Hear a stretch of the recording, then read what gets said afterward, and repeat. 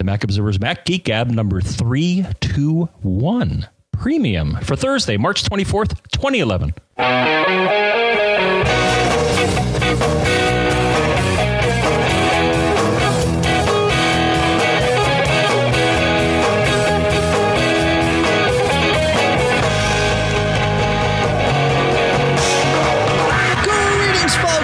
Welcome to the Mac Observer's Mac Geek Gab, the show where you ask the questions, we help provide the answers, the rest of the listeners provide the answers, we all share our tips, we all come out of this, including me, learning something new every show here in Durham, New Hampshire. I'm Dave Hamilton. I agree with you, Dave. I just learned something. John F. Braun here in Fairfield, Connecticut. Hi, but I just learned something from a reply to a question. Oh. So yeah, we're all learning. Well, it's one we're going to cover shortly. But the listener wrote back and said, yeah, you solved the problem. And by the way, here's a better way to do what you suggested to do. So we're all learning. Even better. It's a wonderful thing. That's cool. That's cool. You know, I don't mean to jump off the agenda right out of the gate. However, I'm going to. So apparently I do. I'm a TiVo guy, right, John? As are you, right? I think we both have the we were both pioneers and got the Series 3 when it first came out. That's right. So, which was the first of the HD capable TiVo units, right? So, recently, a listener of ours, Corey, offered to sell me, was looking to sell both. He had a TiVo HD and a TiVo Premiere, which are actually both newer than our Series 3, right? The HD came out after the Series 3 and then the TiVo Premiere, which is essentially Series 4 in kind of TiVo backroom speak. So, and maybe I think it's even printed on it. But anyway, he was selling these for a great deal. And so I took them off his hands and have now set up a 3 TiVo household. We had previously, we were a 1 TiVo household, obviously, just recently prior, but we were a 2 TiVo household for a while before we had a lightning strike that turned us into a 1 TiVo household. So I set these things up and I've got them all, plugged in, doing the multi-room viewing home networking thing. They're all Etherneted in, either direct Ethernet, because I've got that in some of the walls in the house, or power line to get it elsewhere. Right. Now, supposedly, if something is on one, then you should be able, I think you can stream to another one. Isn't that the kind of... I thought that's what multi-room was. It's not streaming. It's actually copying. It is now. I thought it was streaming. Watch it. Huh. You can watch it as it's being copied in, but it's not streaming. It's actually copying it from one unit to the other over the network. And yeah, it's kind of cool. Now, not every show, of course, can be copied, because some shows are protected, and the network has decided not, or the producers or whoever it is has decided to set the little bit that says, no, you can't copy this from TiVo to TiVo. But for the most part, most of the primetime shows that we watch, actually, you can do this with. But some of the kids shows, believe it or not, you can't.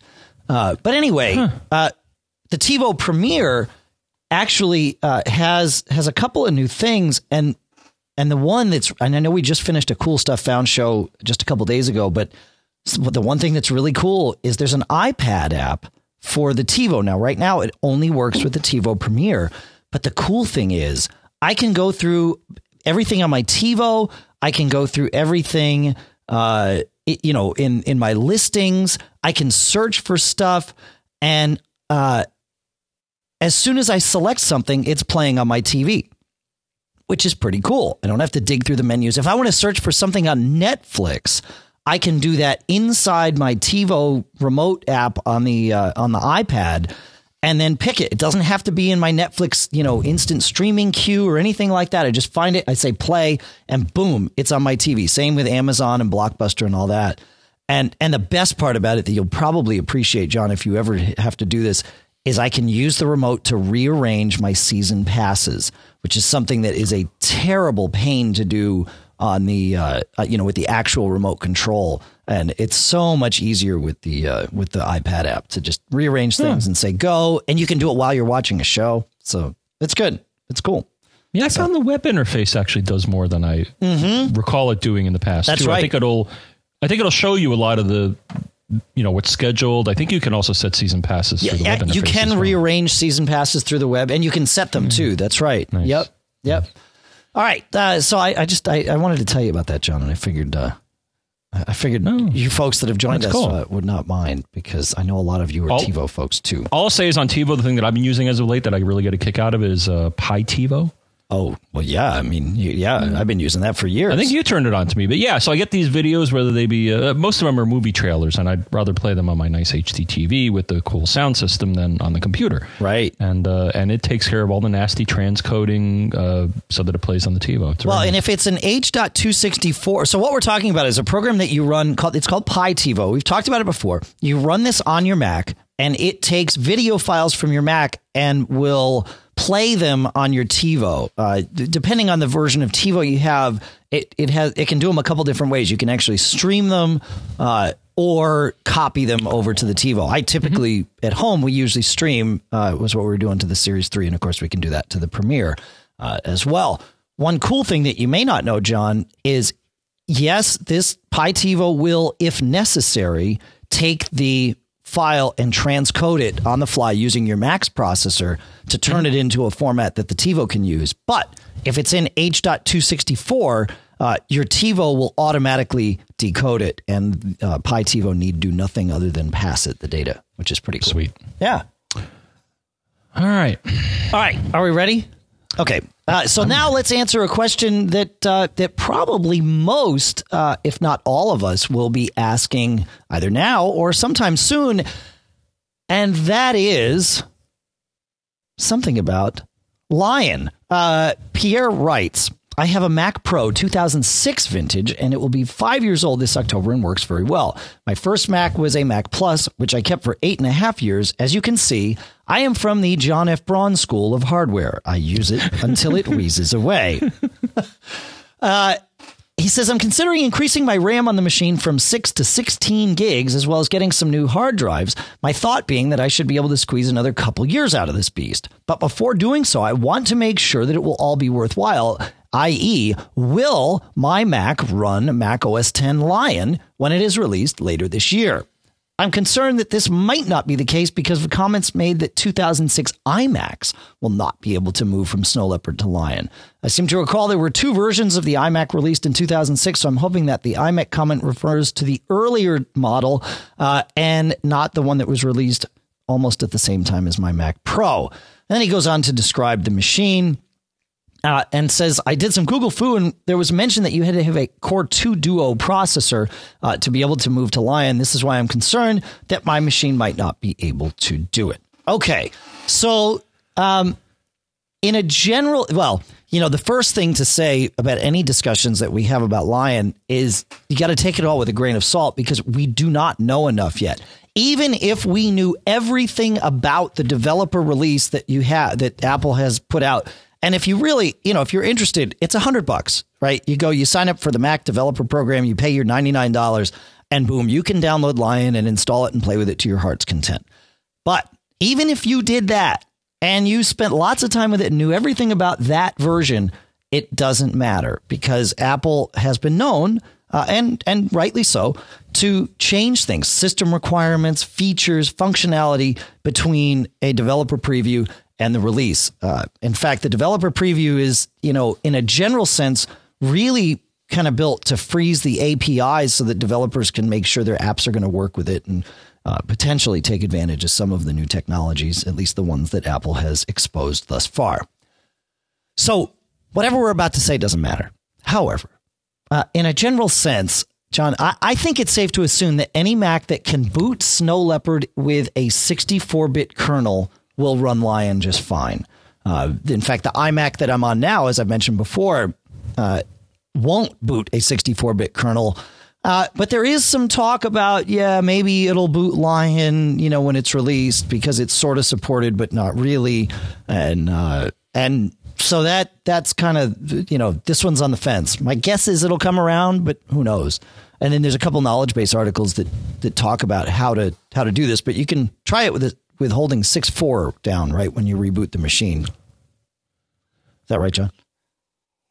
I don't know, because I use a different way of booting both my machines, which both support the 64-bit kernel. Okay. I use a little utility to do this, Dave. Right. We've talked about this. And I like it. But to mention again, it's 32-bit or 64-bit kernel startup mode selector is the inelegant but totally accurate name. Completely descriptive and not so But what sexy. I like about it is, so you could try it. There's no harm in holding down those keys, but, that's kind of unwieldy. I mean, that's 4 keys, right? Is it? No, it's just 6-4. Oh, okay. Yeah. Oh, just 6-4. Okay, 2 keys. All right, that's no problem. What this does is, as far as I can tell, because it asks for your admin password, it will it's fiddling with a couple of files deep in the system somewhere. I'm not exactly sure which ones. But the nice thing about it is that it shows you right in front of you. So I'm on the Mac Mini right now, and it'll show you. So right now it has 4 big icons, and it says 64-bit processor, 64-bit EFI, which is BIOS. EFI is the new BIOS. It says 64-bit kernel boot mode, which shows that I booted into it on the Mini, and then 64-bit kernel. So at a glance, it'll tell you the capabilities of your machine on the left, and that I have a 64-bit processor and a 64-bit EFI. So it'll probably boot in the 64-bit kernel. Though I think you looked at this, Dave, and even though the iMac, those both are 64-bit, it doesn't. Yep. It says 64-bit processor, 64-bit EFI, 64-bit kernel boot mode, which is what is set. But I'm running a 32-bit kernel, and there's a box in the middle of the screen that has a big green check mark in it that says supported as the title of the box. And in mine, there is the no smoking sign over the check mark. It is not going to happen, at least not on this. Yeah, my Mini has a question mark because... isn't that interesting? I guess officially it's not supposed to, but it does. Okay. Or by default, it doesn't boot into it, which I think most machines don't at this point. Okay. Now, he could also... What did he say? Now, another thing to look at this. So he said he had a Mac Pro. Is that correct? Yep. That's right. Which one? Well, I'm going to mention 2006. Oh, that's the first one. Okay. Right. Oh, all right. So this is another way to find. Yep. All right. 64-bit architecture. How do I know that, Dave? How did you know that? I'm going to tell you how I know that. Well, one, I guess you could look in System Profiler. No, I don't even think it's there. No, not really. Mac Tracker is just my favorite, and we're going to use it, I think, to answer some other questions during the show. But Mac Tracker is this wonderful utility that shows you all sorts of things about all the different Macs. And so I looked up Mac Pro, introduced August 2006, and it says, yep, it has an Intel Xeon 5100 series, also known as Woodcrest, and it says architecture 64-bit. So that's a good sign. Okay. And that even though it is in the Core Duo, it's a Xeon. It is 64-bit, so my guess would be, well, it doesn't rule it out. It still may not. Well, the Core Duo was a 32-bit processor, right? Right. The Core 2 Duo was the first one that was 64-bit. Yeah. Mm-hmm. All right. So yeah, I think actually running that 32 or 64-bit startup mode selector utility is probably the easiest way because it'll tell you what it thinks you can do. You can set it, you can reboot, and then you don't have to dig around in System Profiler. You can just launch it after you reboot and see what it says. If on the right it says 64-bit kernel, then that's what you've done. So and I really do think that's a good benchmark for in a general sense, whether or not the machine would run Lion. Now, again, they may make a lot of I don't know. I haven't installed the developer preview, so I couldn't tell you what it does on this machine or anything like that. But that would be my guess is if it'll boot Snow Leopard into a 64-bit kernel, you're safe. That's my feeling on it. What do you think? I mean, again, that's kind of an armchair sort of thing, but it is what it is. Mm-hmm. All right. Mike comes to us with some iCal questions. So he's got essentially 2, and we'll take them in kind here, John. So he says he's running Snow Leopard with all the latest updates on an early 2008 Mac Pro. He says, if I leave my computer on overnight, the next day, the iCal icon displays the previous day's date. The only way to display the correct date is to reboot the computer. So my guess is that rebooting the computer, John, is, of course, restarting the dock. And the dock is what controls what appears in the dock. There's an application called Dock, and it sits in the background. You don't get to mess with it, but that's, I think, what's going to be controlling this. And I haven't heard back from Mike, but my first thought is let's confirm that by, instead of rebooting, go into Activity Monitor, find the dock process, highlight it, hit in the upper left of Activity Monitor, hit the quit icon, and then just choose to quit the app. Dock will automatically restart. And my guess is when it does, you will get the right date. Assuming that's it, I'm thinking there might be something wrong with like the dock caches maybe. And there are lots of those. Do you have another thought? I have a thought, which is I don't believe that updates itself.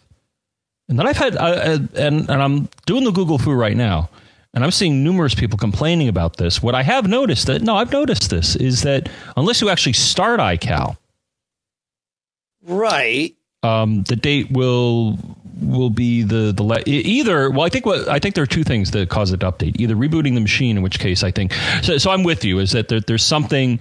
I think you either need to restart the dock process or run iCal, and the date will be accurate. But I don't think it's. I mean, to me, it was always eye candy. I certainly don't rely on the iCal icon to be correct. I think since Leopard, iCal's icon in the dock has always reflected the current date. Because I remember that was something that people were asking BusyCal to do, and they were saying, yeah, look, Apple's using a funny, API to do that doesn't really exist. It'll be much easier when Snow Leopard's out, because now BusyCal does the same thing, and the BusyCal icon is always the current date. But you may be right. I don't have iCal in my dock, so I couldn't tell you. No, I do, and I'll notice sometimes it's off by a day or so. I mean, I typically launch it. All right, so maybe this daily. isn't a problem that can be fixed. Maybe it's not a clean the caches and hope it gets better kind of thing. I don't think so. Again, if you Google for iCal dock icon date, there's a lot of people shaking their fist over this. Interesting. All right. Okay. Well, that's good discussion.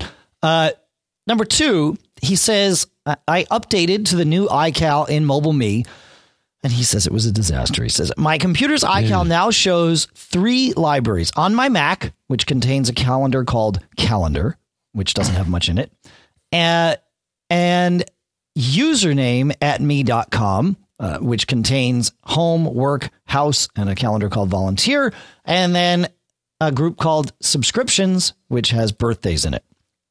When I first synced my iPhone 4 after upgrading to the new MobileMe, it created an appointment every day, repeating what appears to be a repetitive appointment every day on my iPhone calendar called Volunteer. These appointments are not in my Volunteer calendar on the computer, nor in the calendar on me.com. Is there a way to delete these appointments? Again, they are only on the iPhone. Okay, so what you're seeing in your list where you have on my Mac, your username at me.com account and subscriptions, that's normal. Username at me.com is the connection to the new CalDAV server. See, previously what would happen is iCal would actually sync with Sync Services on the Mac, and then Sync Services would sync to MobileMe. So it would take everything in the On My Mac section of iCal and sync that out. When you convert over to the new calendar, everything should be cleared out of the On My Mac section, because iCal now syncs directly with the MobileMe CalDAV server. So I'm not sure why that other calendar is there. Maybe it's something you created, or maybe it's a holdover and there was a problem in the conversion. Is there a way to delete? All right, so you can delete a calendar. No, I understand. Oh. But what's confusing me here, so now that I have my iPhone 4. Yes. What I'm curious about, Dave, is that, so I have a bunch of events that are on different calendars. Okay. Google Calendar, you and I share a Google Calendar. Right. And a few others. But the thing I noticed is that if I click on any item in iCal on the iPhone and then hit edit. Yes. One of the categories is calendar. And I'm wondering which calendar that mysterious event thinks it's part of. Huh. Now you have to hit edit. Normally, if there's an event on the iPhone, at least on mine, it doesn't normally show which calendar it belongs to. You got to hit edit, but then it'll show it. And then you go to calendar. Okay, well, where does calendar fall? Because you're going to see, if you follow that step, find an event on the iCal calendar, click it, hit edit, and then tap calendar. I'm sorry, this is on the iPhone, and then you tap calendar. Mm-hmm. It shows you your groups, right? So you've named, I have my Google Calendar named one thing and my MobileMe calendar named another. where does quote unquote calendar fall? Is it outside of those groups? Is it at the top? You get what I'm saying there? Calendar. Right. So do you see the groups? You probably have two. Yeah. Okay. I got home. I got Mac Geek Gab. No. Do you see? But all of those are in like one Google Calendar group, right? And then you've got another group that's all your Mobile Me stuff. Mm-hmm. So where does the term "quote unquote" calendar? Are you follow me here? What I was talking about is clicking on an event and hitting edit. There is a category called calendar, which lists. I thought you were saying you had a calendar called calendar. No. Oh, okay. Okay, I'm sorry, because there's multiple references. There's both a list of calendars within iCal on the iPhone, and then what I'm saying is every event, from what I can see, has, when you hit the edit button, a calendar category, and that will list which calendar that event belongs to. Correct. Okay. And that's what he's saying, is that this repetitive event is on his calendar named Volunteer, which is one of the ones that's on the Mobile Me server.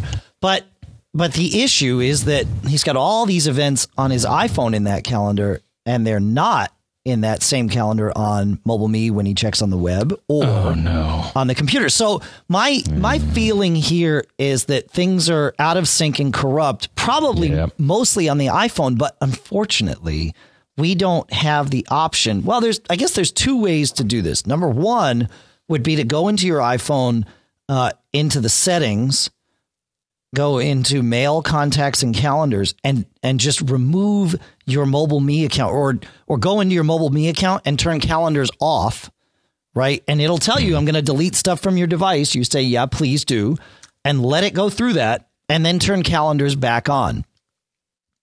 In theory, if the corruption was only on your iPhone, when it resyncs all your calendars back down, it's going to work, and you're not going to see that duplicate event. So that would actually be kind of the simple way. If that doesn't work, what I would do, and I've done this for other various reasons, and it's not that bad, but what I would do is delete the calendar and recreate it. Now, of course, you want to repopulate it with the correct data. So the way I would do it is in iCal, I'd go to the File menu, choose Export, and choose iCal Archive. Now, that's going to save a backup of everything in iCal, and that's just for good measure. Number two, highlight this calendar that you want to kind of rebuild. So in Mike's case, Volunteer is the name of it. Then go to File, Export, and then Export. And that will let you save an ICS, a .ics file of just that calendar. Save that somewhere where you can find it, maybe just to your desktop. Then right click or control click on the calendar called Volunteer inside iCal and choose Delete. That's going to remove it from the computer. And then also it's going to go out to Mobile Me and remove it. Once you've done that, let's create a new calendar in the Mobile Me section. So we'll go to File, New Calendar, and choose your username at Mobile Me and call it something else. We can rename it back to Volunteer later, but for now, call it Volunteer New or something so that we're not confused when we're seeing it in various places. We know this is the new one. Then go to File, Import, and choose that ICS file that you created earlier and tell it you want to put it in this, Volunteer New or whatever calendar it is. That's going to suck all that data in, and then it'll upload it to, sync it up to the Mobile Me CalDAV thing, which hopefully then will sync back down to your iPhone, and hopefully the world will be A-okay. So that's if there was corruption throughout the process. But if it was just on the iPhone, then that first step of just taking the calendars off and putting them back on should work. Thoughts on that, John? I think what you said is about as good as it's going to get. I found that I've just found sometimes there's just something that's stuck on one calendar. Yep. And you got to start backing off gradually to try to. I've had more of a problem getting things to show up in multiple places, and that I'll add it on the iPhone, and I'm like, all right, you synced with the cloud. Where is it on the computer? Huh? Or the other way around? Really? And sometimes I actually have to force I have it set on the computer to automatically sync Okay. And I see it working because I'm running Hardware Growler, which will show sync attempts, among other things. Really? That's and even though I see it sync... You're talking about over-the-air syncing it shows? Well, it shows any sync event. Yeah. Really? Well, it's when I'm hooked up... Yeah, when I have a machine that is... Yeah, that's doing a sync event. And I have MobileMe Sync set to automatic, which whoa. No. You're confused. MobileMe Sync in the MobileMe system preference pane has nothing to do with the calendar anymore. iCal syncs directly to the MobileMe server, and you could turn off MobileMe Sync inside system preferences, but iCal is still going to sync with that CalDAV server. The two are completely separate now. Yeah, Sync Services is no longer involved. Essentially what's happened is that iCal is just a CalDAV client in this scenario. Okay. Yeah. Because it's still in my MobileMe control system preference. Yeah. Well, you could turn calendars on. In fact, you should turn them off. Because what that will do is that will sync anything that's listed on my Mac. It'll sync with the old MobileMe calendar that lives out in Sync Services land. So yeah, there's no reason to have that on. That's right. Oh, okay. Yeah. Good to know. Yeah. Yeah. It's interesting and confusing. It should be more clear about that. Yeah. Okay. I'll have to tweak that. Yeah. All right. James writes, "Hey guys, like John, I decided to purchase Aperture from the new Mac App Store so that I could combine and manage multiple old iPhoto libraries. As an aside, I find the application slower than I imagined, and I'm running a new 27-inch iMac i5. I thought that when I began importing libraries into Aperture, I selected Do Not Import Duplicates. However, I have tons of duplicates, sometimes 4 or 5 of the same shot. Like John, I have a huge collection of photos, and it would be very difficult to delete duplicates by hand. I'm amazed that Aperture does not have a mechanism built in to delete them. When I Googled the problem, there seemed to be several applications designed to eliminate duplicates, some of which, of course, we've talked about here on the show. But before I go out and purchase another application to clean up the application I just purchased, I thought I would ask you guys if you have any other experiences. So we have, John, right? We've talked about this a couple times. But what are your thoughts for James? So one of my thoughts, so he's talking about the speed, and I noticed this when I was doing some photo edits on my MacBook Pro. Yeah. Things were getting kind of sluggish. I'm like, oh, that's really weird. I got the faster mechanical hard drive. I got the 6 gigs of RAM. Right. Aperture typically takes about a gig. And so, I click on the menu, the iStat menu. And, not only is Aperture taking up a gig, guess who else is taking a gig? Safari? Yes. I'm like, what? What are you taking a gigabyte for? What are you doing? I have a single web page displayed. Yeah. I don't think that takes a gigabyte. So what happened is my machine started paging out and swapping. Oh. So keep an eye, because Aperture, again, probably is going to take at least a gigabyte. Keep an eye on your swap and your page outs to make sure that's not happening. Otherwise, yeah, it's going to... on the other hand, it is a more powerful program, and because it does a lot more sophisticated functionality than iPhoto, yeah, it may not be as snappy. Well, I found going through libraries, it's definitely a lot snappier, but applying effects and some other things. Anyway, to answer the question, so that's interesting. In fact, that's good advice. If you're running a big program like that, do quit anything that you have that you don't need at that point in time. Yes, Mac OS X is great. It has virtual memory. It can, grow far beyond the limitations of your system and all that good stuff, but you're going to pay for it in speed. So that's actually a really good point. All right. So John, we've talked about this before. In fact, I think we talked about it just 2 shows ago. So but I'm going to go into more detail. Your okay. Your favorite way of tidying these things up to lead you into your next thing. Well, is a utility which I had not looked at for a while. So I decided to look at my library, which has about 27,000 photos. Okay. And I'm like, as far as I know, yeah, iPhoto identified the duplicates. So when I did the import, I didn't expect there to be any. Right. And I think even when you do the import, like James said, it should come up and say, yeah, do you want to eliminate duplicates? Right. Because sometimes it's pretty obvious. But I ran Tidy Up, and I had about 60 duplicates. Right. So Tidy Up, full disclosure, I got it in a speaker bag or something. So, and it was, I just had it installed, but never really found a need to use it until now. So it identified about 60 duplicates. But then here's where I work backwards. So I didn't know if I entirely trusted it to get rid of them, though it certainly offered to do that. I wanted to look into Aperture and find out. That TidyUp was on your cool stuff found list, right? Earlier this week. Oh, absolutely, because it did do a very nice job. But because I think it's not only good for Aperture, but iPhoto, iTunes, and I believe some other or just duplicate files in general, based on a number of criteria. And I think it's $30 now. It used to be more. And if you have a problem, especially if you have files spread out on different drives, because I know some people have multiple external drives, and I think this is really when you get into this problem. Not so much, I think, when you have a single machine or a single hard drive, though you certainly could. So then I worked my way backwards. So it identified a whole bunch of photos, and indeed there were duplicates. And here's how I eventually found them within Aperture. Okay. So Aperture has a number of views. So what I did is I went into the viewer. There's a little icon you click on where it says Viewer.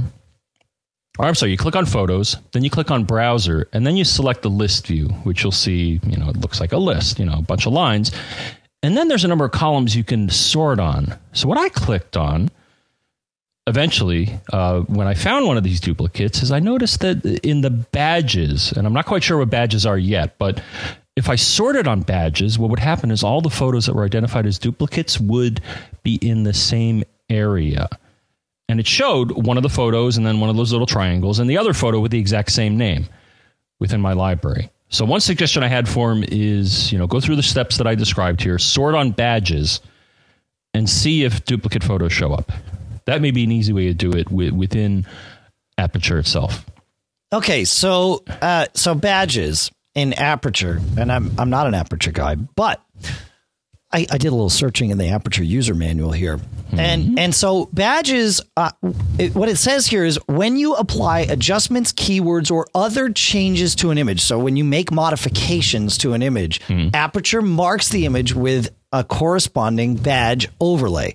And they say, badges appear in all these lists. And so there's a jillion different badges. And I say a jillion, there's probably 20, but there's a badge for different adjustments, either one or more adjustments, and the badge actually changes.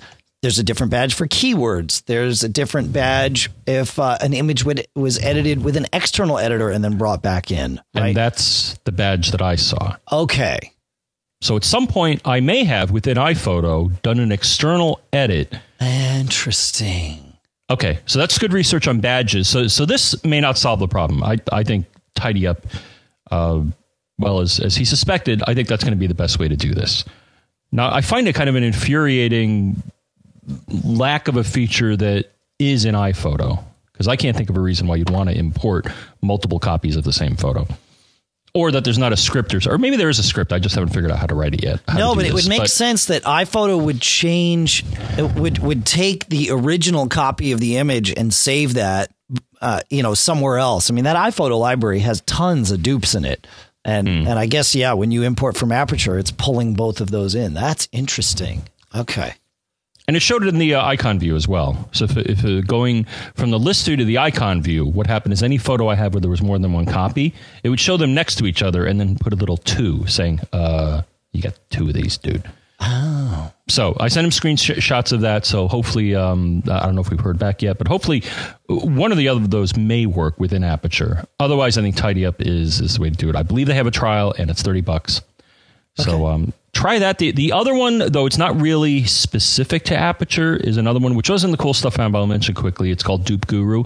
Right. It was able to find the duplicates as well. Okay. Though it also found a whole bunch of other files that were duplicated.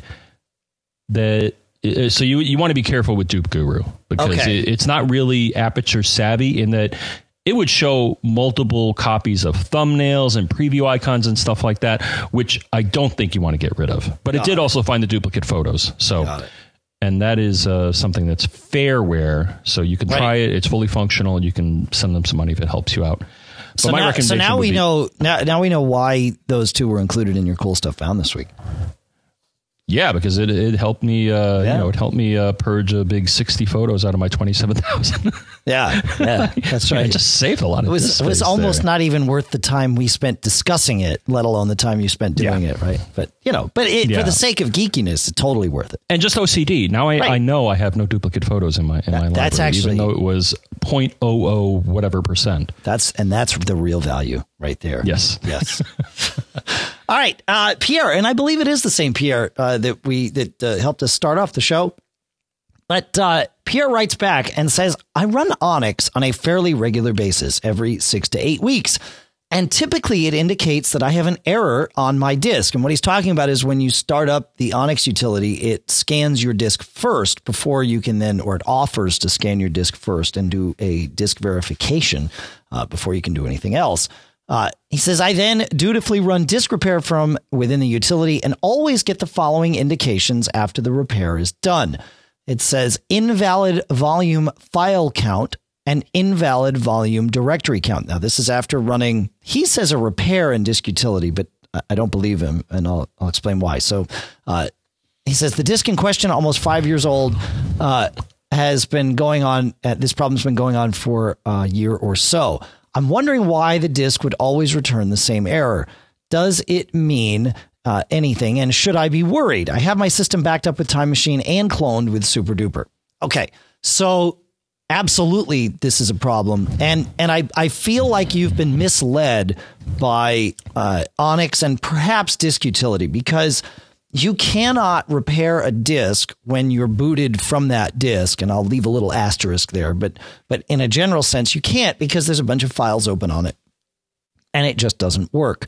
So when Onyx finds a problem and launches disk utility, all disk utility is doing is running a verify on the disk. It cannot run a repair if it's the disk that you've booted from. So you either need to boot from your Snow Leopard DVD or Leopard DVD or whatever it is that's going to boot that machine and run disk repair from disk utility there, because that's going to be running from a separate disk, or hold down Command S when you reboot your machine, and that'll bring you into single user mode. It looks scary, but you can do this because Apple leaves you the instructions right there. There's instructions on how to run the FSCK command by typing some terminal commands in. In fact, it's just one line of terminal commands, and it's a pretty short one at that. And then it will continue to run FSCK until it has fixed all of its problems. So that's the way to do it if you don't have another disk to boot from. What happens in single user mode is it stops it early enough in the boot process that it can still modify the disk. In a nutshell, that's what it is. Or install Applejack, and Applejack will take care of all that for you in single user mode. Highly recommend it. It's free. Install it now before problems hit. We'll put a link in the show notes, applejack.sourceforge.net. But I think he needs to fix that problem, because those kinds of things, those directory errors and file counts, man, that's the kind of thing that will, get bad and worse over time, and then suddenly you can't boot your machine. Yeah. I have another suggestion. Go. Our pal Drive Genius has another option. So Drive Genius also has a rebuild option, Dave, which I think just maybe, like Disk Warrior, right? So I think I'm with you. Is that it sounds like it's damaged to the point where it cannot be repaired by the built-in Apple utilities. No. He has not tried to repair it with the Apple utility. Were you doing something else again, John? Did I catch you not paying attention? No, it wasn't clear to me whether he has not. I don't know if the wording, he hasn't rebooted yet. I understand. No, I totally understand what you said. No, I was not doing something different. It wasn't clear to me if he was doing. No, I thought he was running the repair, not just the verify. Well, it wasn't clear to me from the wording if he he couldn't be, because we know he can't, because Onyx is just launching disk utility, and disk utility won't let you run repair on your boot disk. Right. I'm not sure if this was being done from a different disk or not. I'm going to assume, as you did, that he's doing it from the same disk, in which case, no, I agree with you. Yeah. But even Drive Genius or Disk Warrior, those both you need to boot from their DVDs or what have you. Yeah. Correct. Because I actually did this recently where I was having some trouble with my MacBook. Yep. And the repair said, yeah, I think everything's cool. But the rebuild actually found some deeper problems. It said, no, there's a little discrepancy here that the other operation didn't catch. So I'm going to rebuild. So I think what it does is it basically scours the files and it rebuilds these directory structures that are otherwise somewhat damaged. Yep. I would say, and he's got backups, and I'm hoping all of you do too. But, certainly it's good advice before you repair a directory, but definitely if you're going to rebuild the directory, remember what you're doing is you're taking the pointers to where all of your files live. And without those pointers, your files are basically gone, right? Basically. But, you're reorganizing all of those pointers. And if something happens during that process, it's over. Oh, you're toast. You're toast. Yeah. So you want to make sure you have a backup of at least everything you're able to back up before you do that rebuild, just in case. Because I've seen it where, a utility like this. Now, it's been a long time, but it was Norton Utilities back in the day. And it was on a, like a Mac. I want to say like a 2CI or something like that, where I saw Norton Utilities. We went to run it just as a matter of course on a client's machine. And suddenly all the files were gone. I was like, oh, you got to be kidding me. What happened? But thankfully, in those days, Norton stored an old copy of the directory, would save it to the disk before you rebuilt. And so we said, no, put this back and put it back and got everything, backed it up, reformatted, So that memory has stuck with me because that was a panic point. It was actually our attorney's computer, who was also a client of ours. So and he's still my attorney today with this business. So good. Mm-hmm. All right. So that was what to do if your disk has software problems, I'll call them. Now we're going on to a different type of disk problem. Gavin writes, I have a previous version Mac Mini and I'm having an issue with my SuperDrive. I've recently been backing up all my DVDs and importing my CDs into iTunes, so it's been getting a lot more work than it has in the past. Recently have an issue where a CD would not eject. I tried the following: holding down the left mouse button while booting, holding down the right mouse button while booting, using the disk util command in the terminal to eject it. I've now taken the top off and manually removed the disk, but that can cause other issues. When I tried to eject the disk, it's making the right kind of noises, but it seems the gate that comes up when you add a disk to stop you from putting another disk in will not release to allow the disk out. Have you heard of this, or do you know another way around it? I'm resigned to the fact that the SuperDrive may be shot and will more than likely need replacing. Is an external DVD an option? And can you recommend particular make models of external DVDs? Okay, so lots of questions. So everything you did, except holding the right mouse button down, I don't think that would have helped. But everything else that you did from a software standpoint is the right thing. Holding down the left mouse button, there's a terminal command you can use called disk util to eject it. I'm sure there's others, John. But they all basically do the same thing. What do you have any others? I'm trying. I thought there was one you could do through the EFI, but that's kind of obscure. But no, I think all the other ones will. I think between holding down the mouse button and disk util, if neither of those, because they're both, I think, doing the same thing. They're basically hitting a line on the drive that says, right, spit it out. Right. That's right. And it sounds like those commands were working because the drive was, as you said, making all the right kinds of noises, right? So, or as Gavin said, right? So you were doing all the right things, Gavin. It's just that the disk didn't want to come out. Now, there's one of two reasons for that. One, the drive's messed up. Two, the disk is messed up. And I've seen this in the past a few times. And it's always been the disk. It's just a little bit warped or whatever. And there's a very thin tolerance on those slot loader drives. So have you done this before where you take a credit card, John, and you work the credit card? Not only do you work it into the slot, but you work it in and underneath the disk. Because what's going to happen is the disk, when you put the disk in, it slides in and drops down just a little bit. And so what I've done is I take a credit card and I slide it in the slot. and I get it under the disk, and then I do whatever I need to do, type the terminal command or whatever arcane, keystroke is required to get it to, as Gavin says, make all the right kinds of noises. And when it does that, I kind of pop it with the credit card, and it usually slides right out. Have you heard of some? No, okay. Though I was recently talking to or tweeting. Yes, with someone I follow, and he actually tried. He found the same tip: is jamming something in there. Yeah. Yeah, could help. It actually kind of surprised me and kind of makes me nervous. Sticking something else in there. Yeah. Oh, and it should make you nervous. Absolutely. You could really ruin everything doing this. Yeah. Mm-hmm. Yeah. Definitely. All right, let's jump around a little bit. We got 3 questions this week about SSDs, and not even just random kind of across the board questions about SSDs. These were actually 2 questions and 1 tip about SSDs, cost, and how to balance the two. So we'll start with Mark, and I think Gary has actually an answer for Mark, and then we'll pull up Paul's question and see how he goes. So Mark writes, I have an early 2008 non-unibody MacBook Pro, fully updated, with a 500 gigabyte 7200 RPM drive. I'm considering installing an SSD, but an equivalent one at 500 gigs would cost me $1,500. So I have a few options. Number 1 is install one 500 gigabyte SSD for $1,500, or install one 500 gigabyte hybrid drive at a $50 premium over a regular drive for intermediate performance. Or number 3, remove the internal DVD drive, install one 60 gigabyte SSD from OWC for $150 using their OptiBay for $100.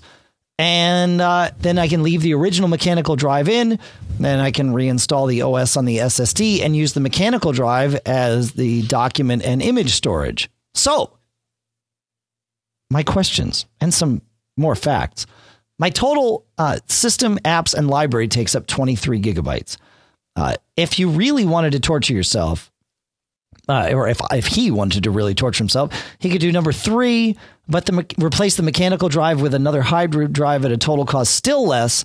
Would that work better? Okay, so, and then he goes on. His next real question is, what are the ramifications of partitioning both drives as one partition versus creating 2 separate partitions? Meaning he's going to have, so he's talking about the solution where he's got the regular hard drive that's in there now, and then replacing the DVD drive with a bay. And OWC, as he said, sells this OptiBay that you can then put a drive in, and you can put an SSD or a regular drive in there and have essentially 2 hard drives in your machine while foregoing the optical drive. Right, John? So he's asking if he should partition them both together versus creating 2 separate partitions. And then also, can one, after installing the OS on the SSD, remap the documents folder to the mechanical drive such that Migration Assistant would correctly put the data in the proper location? Or is there something else that needs to be done? So I think Gary answers a lot of his question, but do you have anything to add here, John, or should I read Gary's answer, even though Gary didn't know he was answering Mark's question? Then we'll kind of talk about it all. Well, the only thing that I want to address is Mark's question, because that is an interesting question about the bus speed. Okay, yeah. So he had a question about the bus speed, which was, is the bus speed from the old DVD slot the same as the old mechanical drive slot? This might have ramifications as to where one would put the SSD. And I just found the answer. Okay, so what's the answer? So, Dave, you and I have a golden oldie, the early 2008. Just like Mark does, right? Well, no, I think he has same the one. Oh, yeah. All right. Well, then the answer, at least according to Mac Tracker, is that the hard drive bus is a 1.5 gigabit per second SATA. The optical drive bus, as I saw when I looked in System Profiler, is an Ultra ATA 100 running at UATA 66. Oh, that's slow. So, really? Well, that's so I assume that's 66 megabits per second max, and it's a different connector because I've been in the machine a few times before. So to answer the question, for that machine, which is the same that you and I have, Dave, the optical drive bus is definitely slower than the SATA bus. Now, of course, the late 2008 machine, all of the buses are SATA. So something to keep in mind for owners of the early 2008 machine like you and I is that, yeah, that bus is slower. Huh. I'm glad you didn't let me skip that part of his question, because that has big implications. Yeah, because I was wondering about that. I didn't see it on the first thing is I went to System Profiler and I didn't see my optical drive on the SATA bus, like the hard drive. And I'm like, okay, what type of bus is it on? Right. And Mac Tracker to the rescue, and it answered the question. How did you, so System Profiler isn't showing this to you? Oh, no. Well, no, it is. Well, if you look in System Profiler under the optical drive category, it lists the bus. And it uses a different acronym. Oh, right. What does it use? Do I have it on ATA? My notes here? ATAPI. Right. Which, yeah, ATA is a different, not necessarily slower, but it can be. And in this case, it is. Yep. than the SATA bus. So. Huh. Very interesting. Yeah. Okay. So thought I'd address that and again, sing the praises of our pal Mac Tracker to get all this. Yeah, that's great. Gosh, yeah, that's good stuff. All right. So Gary wrote to us with a little tip for everyone that he titled SSD on the Cheap. So I just thought it was very serendipitous that we got this email from Mark and then we got this email from Gary. So Gary writes, I have a late 2008 aluminum unibody MacBook. It is pretty plain Jane, 10.6.6, 2.4 gigahertz Core 2 Duo, 4 gigs of RAM, 500 gig hard drive. Yeah. I've been wanting something more and really lusting after an SSD, but they're just prohibitively expensive for the sizes I need. So I did some research on how to get SSD performance on the cheap. I looked at hybrid drives and found that they may not be what I wanted. I want more. And I found it at OWC using this OptiBay or data doubler device that allows you to mount a 2.5-inch drive in place of the optical drive in an aluminum MacBook or MacBook Pro. So I bought the kit from OWC with 120 gig Mercury Extreme Pro for $279. I also bought an OWC Value Line Slim USB enclosure kit for my removed optical drive for $28. So for about $300, I removed the super drive from the MacBook, inserted the new SSD into its place, and then put the super drive in this external enclosure. So I have access to everything, but my external drive my super drive is now external. Then, using Carbon Copy Cloner, I moved my entire Macintosh hard drive contents minus my large iPhoto, iTunes, and iMovie libraries over to the SSD. I left those other libraries on the 500 gig mechanical drive. I pointed iPhoto and iTunes to their libraries on my spinning drive. iMovie seems to see content on all attached drives, so I did not have to configure it except moving the tiny iMovie projects folder to the SSD. The SSD now contains all of OS X, 2 user accounts, and parallels with Windows 7. This consumes only half of the SSD's capacity. Performance-wise, it smokes. I left the spinning drive version of OS X intact for benchmarking the two identical systems and found that the SSD system took about 40% of the time it takes the spinning drive to do most tasks, such as restart, start Safari, start Word, start Windows 7. Cost about $300 and a little bit of time. SSD on the cheap for my now hot rod MacBook. So that's good success, Gary, Mark. Gary has had good success with this whole data doubler kind of thing. I think for your computer, it's called the OptiBay. For his, it's called the data doubler because he's got the aluminum MacBook versus your older MacBook Pro. But yeah, so that it's certainly doable. With yours, Mark, you're looking at getting an even smaller SSD. You're looking at a 60 gig, and you wanted to know if you could keep the documents folder on the mechanical drive. So you can, and I think you would do it with an alias. Is probably the easiest way, but I don't know. What are your thoughts on that, John? I'm going to have to try it because I do have, I use on occasion. I have one of those 48 gig express card deals. Right. I haven't I'm with you. I think doing an alias should be okay in most cases, because I think a lot of things assume that the documents folder is in the same place as the rest of the system. Right. So, right. No, I think so having it totally separate, I think, is not a good. I think a lot of things are going to get upset. But yeah, if the alias is there, then I think you're cool. Yeah, and or shortcut. Are we saying a shortcut or a symbolic link? I was saying a Mac OS X created alias. Yeah. Which might work or might not. I mean, both the drives will always be mounted, right? Because they are hardwired into the machine. So you don't have to worry about it going. Oh, I'm sorry. Make alias. You're correct. Yeah. Okay. Yeah. From the file menu. Yeah. Got it.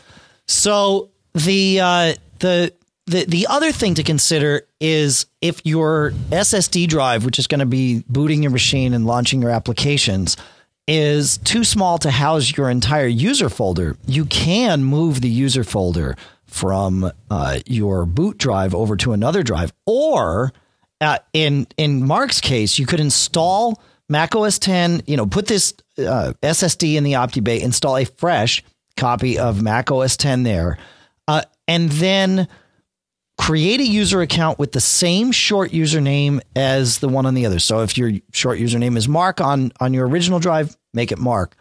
And then you can point your new user on the SSD to the home directory that you previously had on the mechanical drive that's in the computer. And it's actually pretty straightforward to do this. Just be careful with what you're doing.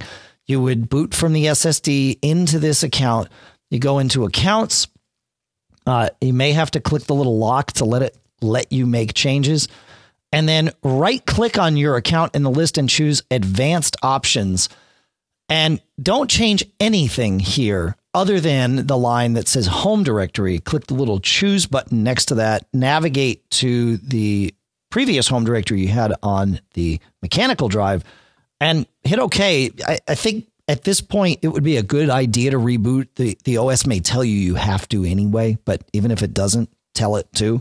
And then you should be good to go. And there are a lot of people running that way very happily these days. So. That's my story. So that's 2 out of 3 on SSD on the cheap. And then we got a question from Paul, and Paul says he says I have a late 2008 MacBook Pro unibody. In fact, so I think we've got every laptop released in 2008, right? We've got the early 2008 MacBook Pro from Mark, the late 2008 MacBook from Gary, and now the late 2008 MacBook Pro. He says, I've already upgraded with a 7200 500 gig drive. Okay, so consistent, check. And maxed out the RAM, consistent, check. So that's about as fast as thing can get with the old-fashioned hard drive. I haven't got the funds to go full SSD route and have been contemplating the hybrid route. But on investigation, people seem to be having some problems after a few months, particularly with video playback and a degradation of the speed they're getting from the drive. That's interesting. I had not heard that. I have make sure you check the firmware on those. Okay. I have heard of issues that firmware updates will fix on the hybrids. Yep. So that's interesting. You have not gotten the Seagate Momentus, or you haven't started testing it yet, John? Is that not yet? I'm clearing out some old equipment, but you've got it to test, yeah. No. Oh, okay. Well, we got to. Well, they got in touch with me, and I think they want to toss me one, but good. I got 2 drive reviews that I got to get out before I'm just a little disciplined. No, I have 2 that are ready to release, but I don't want to get yet another drive because then I'll start playing with that instead of finishing my reviews. Of course. Of course. All right. So then he talks about what you're talking about, John, with the Express Card SSD slot, a 48 gig version, and use that for just the OS and applications. And that's totally doable. In fact, I think that's probably something Mark could consider doing as well. But as we discussed, and then you just do what I said and move your system preference pane over. He says, my app folder is currently 16 gigs, so I'm guessing that 48 gig would be enough room for the OS apps and perhaps a little wiggle room to allow the OS to puff up its chest. I also believe that when I'm out and mobile with such a system, I could always revert back to using the OS on my existing drive if there were a problem with the SSD Express card taking more power. Just wondered if you had any experience with this. I put a boot version of OS X on that Express card In fact, I used that then to turn my daughter's Dell machine into a Hackintosh because it's a great little portable USB drive as well. The what is the Wintec 48 gig drive, and it works in the Express card slot or as a standalone USB drive. So it's actually a handy little thing. We can put a link to them, but I think they're pretty cheap. I haven't looked at prices in a little bit. John, do you know prices on? No. I think they're about $130. I think is about right. 150 maybe. So it's not bad. So those are our 3 SSD, and then we had a couple of RAM questions, John. So let's go to Tom. Yeah, let's get those out of the way. Yeah. And Tom says, I've read a few people's opinions that the memory in a machine should only be upgraded using Apple memory to ensure complete compatibility. Do you agree with this? And if not, who are some suppliers that you would use and recommend? I was looking to upgrade the memory from 4 gig to 8 gig in my iMac. I looked at OWC and Crucial, wasn't sure about them or if you like another company. Okay, so we have this discussion a lot, but this is actually a new question about, why are people thinking that Apple only RAM is the only way to go, and are they right? Can I go? Mm-hmm. You going to let me loose? Mm-hmm. I violently disagree with this position. Me too. And I'm going to tell you why, Dave. Because Apple doesn't make memory. That's an excellent point. What they do, if you look at the memory, they use just like every other. Now, I don't even think at any point Apple did make their own memory. Maybe they did. Because in the bad old days, they did a lot of proprietary stuff. And I think they used maybe some somewhat proprietary memory. But this day and age, the memory that you're using in the Mac, although it has to be a certain type of memory as far as, some of the parameters, the ECC and things like that, it's the same memory that you use in a PC or any other computer. So What you want to be, so I'm going to say that there is no such thing as Apple memory. Now, there's memory you can buy from Apple, but fortunately, you have companies out there that figure this out ahead of time. And there's 2 that I think you and I both like, and I'll mention a whole bunch of options here. Okay. So number 1, you want to be sure that you get memory that meets the specifications or the requirements of the machine in question. Yeah. And, well, I'm going to, you're probably going to guess that one of those utilities is Mac Tracker. But another is if you want to get the official word from Apple, you can go to support.apple.com/specs. And for every machine, they're going to indicate the class of memory that you need. And it's usually, PC something dash and then 4 numbers, and maybe there's an associated bus speed. As long as you match all of those figures, you should be okay. Now, you may not be, though, because, again, as I mentioned, there are some parameters in memory chips where I think parity is one, ECC is another. There's a few others where I think it's possible. It's never happened to me, but it is possible you could get the wrong, even though it matches all of those numbers, you could get the wrong type of memory. So I personally recommend that you go with somebody that understands and knows the Mac and has researched this. And the 2 companies that I think you and I have both had great success with, Dave, are OWC and or Mac Sales and Crucial. Right. I'm going to tip the hat to both of them for different reasons. OWC I like because they will do research above and beyond what Apple does. For example, you and I learned, I think pretty much OWC broke the story, or at least publicized, that our machine, even though Apple says it can take 4 gigs, Dave, it can really take 6 gigs. Right. And work just fine. So a tip of the hat to them. They know what they're doing. I like Crucial because Crucial has this cool little tool, which I haven't had it work on all of my machines, though most of them, and it's called the System Scanner. And what it's going to do is, it's a small download. You run it. It'll scan your computer and then tell you how much memory you have installed and what the options are for expanding it. So, right. No, that's good. Now, of course, there are the regular players. There's I repeated one here, but you got Mac Zone, Mac Connection, Mac.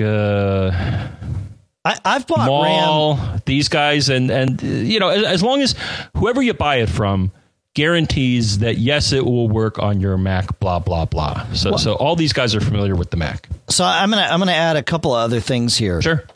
Number 1 is, in addition to the 2 companies that you mentioned, Crucial and OWC, the third that I've bought RAM from in the past and been happy with is Ramjet. For all the same reasons, right? They offer, they know the Mac, they've known the Mac for a long time. They offer decent memory, and something you didn't mention, but all three of these companies offer, and I think almost every RAM vendor offers these days, is a lifetime warranty on the memory. There is no moving parts. There's no reason that this RAM should ever go bad. And in fact, Ramjet honored that at one point. And this was years ago. I had memory from them in my PowerBook G3, codename Pismo machine. And Apple released a firmware update on a Friday afternoon for that machine. Mm-hmm. And I installed the firmware update and it stopped seeing my Ramjet RAM. And it was because something in the firmware update had tightened some tolerance somewhere or another. You know, somebody decided to make this change. And Ramjet was great about it. I mean, they were even responding to email over the weekend and said, yep, you know, we'll take care of it. And I mean, I'm sure Crucial and or OWC would have done. I would have the confidence in them to do the same thing. And that's why I'm happy to buy RAM from all three of those places. But yeah, make sure they got a lifetime warranty. That's important. Yeah. Mm-hmm. Some, I think ODBC did this for me one time. Sometimes they'll have a trade-in program where you can, one strategy you may want to consider is when you buy a Mac, get it with as little memory as possible. And then a lot of these guys, I did it with ODBC once, is I sent them the old minimum amount of RAM and they gave me a credit towards buying more RAM from them. Yeah. So that's nice also. All right. And then we had a RAM question from Kirk. Kirk writes, Kirk wrote, I have a question for my mid-2009 quad-core Mac Pro. I had the system spec'd with 8 gigs of RAM from the factory. I purchased a 4 gig stick from eBay, to give me a total of 12 gigs of RAM. After installation, the system light on the front would flash repeatedly, which indicates a memory issue. After removing the purchased RAM, the system booted just fine. So my question is, do I need to purchase matched pairs for this system? In my case, I would need to purchase 2 4 gig sticks to make a total of 16 total in the system. The system only supports 4 RAM slots, so this would be my only other option. After searching the web, I could find nothing that indicated I needed to purchase these in pairs. If that isn't the case, could I have purchased a bad RAM stick? Well, this is kind of funny after the last conversation, but John, go ahead. Well, I got some bad news. Well, good, somewhat good news, but then bad news. So the good news, and this is where I usually go to get information about matched pairs and how many chips are required. Crucial is pretty good about listing this information. So I went to their site, specified the particular Mac in question, and the answer is, if you consider this good news, no, this machine does not require that you have matched pairs. Now, it will benefit from having matched pairs because a lot of machines will do what's known as interleaving. I think that's the most popular term for that. And it'll access the memory faster because it sees it as, I think, one big chip with a wider bus versus 2 individual chips. So, and you can get a small increase in performance. Sure. Here's the bad news, though. I mean, the flashing power light on most Macs means something's wrong with your memory, dude. Right. And I mean, the only conclusion I can come to is, either it's the wrong answer from the first question. Well, either it's the wrong type. So I looked this up, and it's DDR3 PC3 8500 memory. So if that's what you see on the chip, or that's what the claim was from the person that sold it to you, then it's a bad chip. Or you may have the wrong type of memory. Now, a lot of times you can get memory that is, and I think I looked up this model as well, and Crucial said this, you can certainly, in some cases, put slower memory. Okay. So there's probably PC3 - less than 8500. Probably shouldn't mix it, but I think that most systems are able to handle this. So if you have some old crusty memory, you could put it in a newer machine, but to get the most bang for the buck, you really shouldn't do that.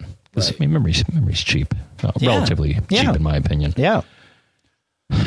So that's what I got to say. But I think, it's either the wrong chip or it's a bad chip. So I'm not sure how you're going to, eBay, if you're going to be able to get a refund from this person. Well, if you use PayPal's usually really good about that sort of thing. But that's why we buy RAM from reputable people or reputable vendors or friends. I mean, I've certainly bought and traded and given RAM, received RAM from people, and that works all right. Yeah, I told you my recent story. Our pal Duffy. I was amazed that my old MacBook Pro chip that I had not traded in worked in his wife's iMac. Yeah, my MacBook Pro. It was exactly the same specification chip, which was just dumb luck. All my machines now, my MacBook Pro and the 2 iMacs, actually Lisa's MacBook Pro, my MacBook Pro, and our 2 iMacs all use the same RAM. So it's handy to be able to swap the stuff around. All right, so let's do this backwards. You mentioned Twitter earlier in the show that you communicated with somebody that way. John, what's your Twitter handle? Well, if I had to guess, I'd say it's John F. Braun. I think you'd be right. And I think mine is Dave Hamilton. We have Mac Geek Gab for the show. Of course, Pilot Pete. And he says he'll be back to join us next week, so we shall see. And then Mac Observer for all the headlines from TMO all day long.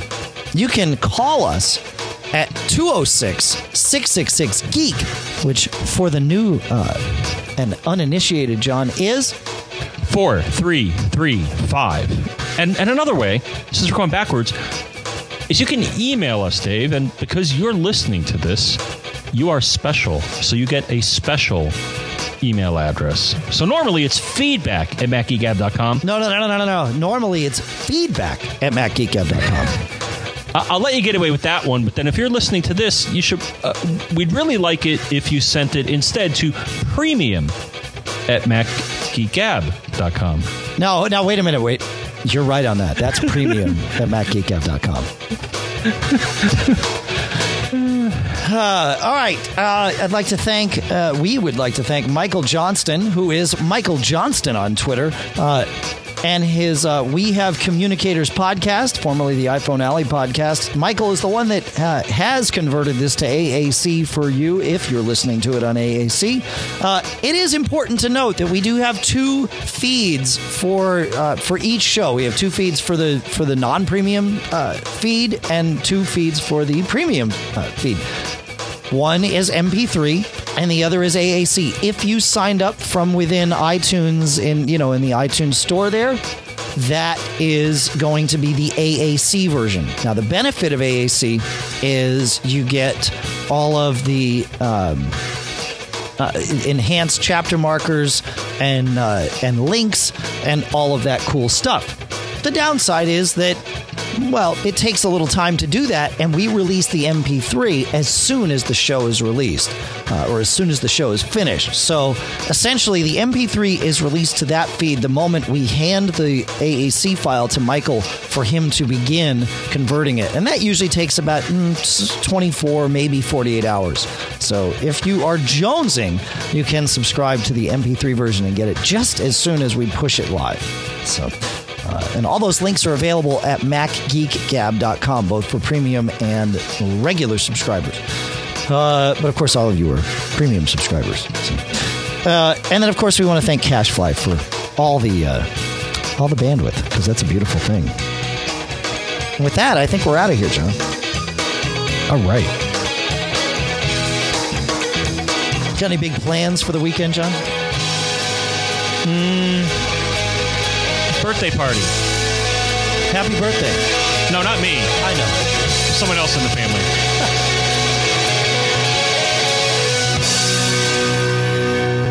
Well, have a good time this weekend. Everyone have a good time. And don't get caught.